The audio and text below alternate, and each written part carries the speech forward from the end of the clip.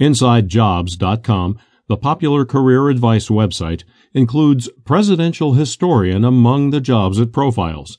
It even lists a salary range and suggests the required personal characteristics.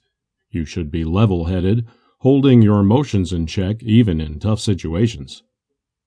A presidential historian, the site explains, is the person who knows the childhood of George Washington, the political views of Thomas Jefferson, and the height of Abraham Lincoln's hat. That remains a familiar description, one that does a fair degree of justice to the best-selling authors whose faces pop up when you enter the term into a search engine. And it goes a long way toward explaining why presidential history occupies a kind of scholarly no-man's land.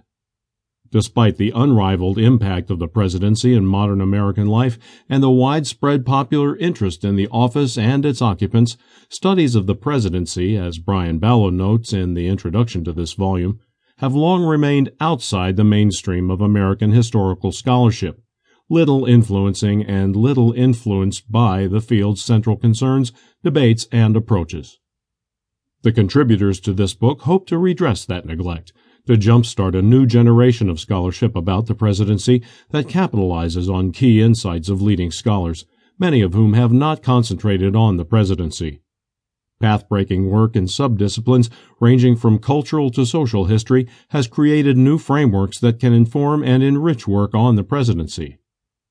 It has already begun to do so. A number of senior scholars have ventured into presidential history after making a name for themselves in fields as disparate as intellectual and social history. This book seeks to galvanize interest in the presidency and extend it from presidential historians and political scientists to a broader range of historians, including those just embarking on their careers.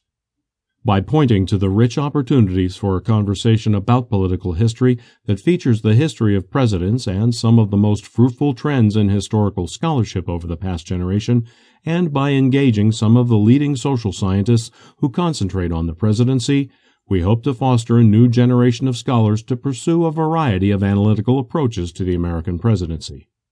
This particular initiative comes at a time that political history in general is experiencing a renewal, and at a historical moment when the influence of the contemporary presidency has made a deep impression on the current generation of scholars. In short, this is a propitious time for historians of all stripes to bring the president back in.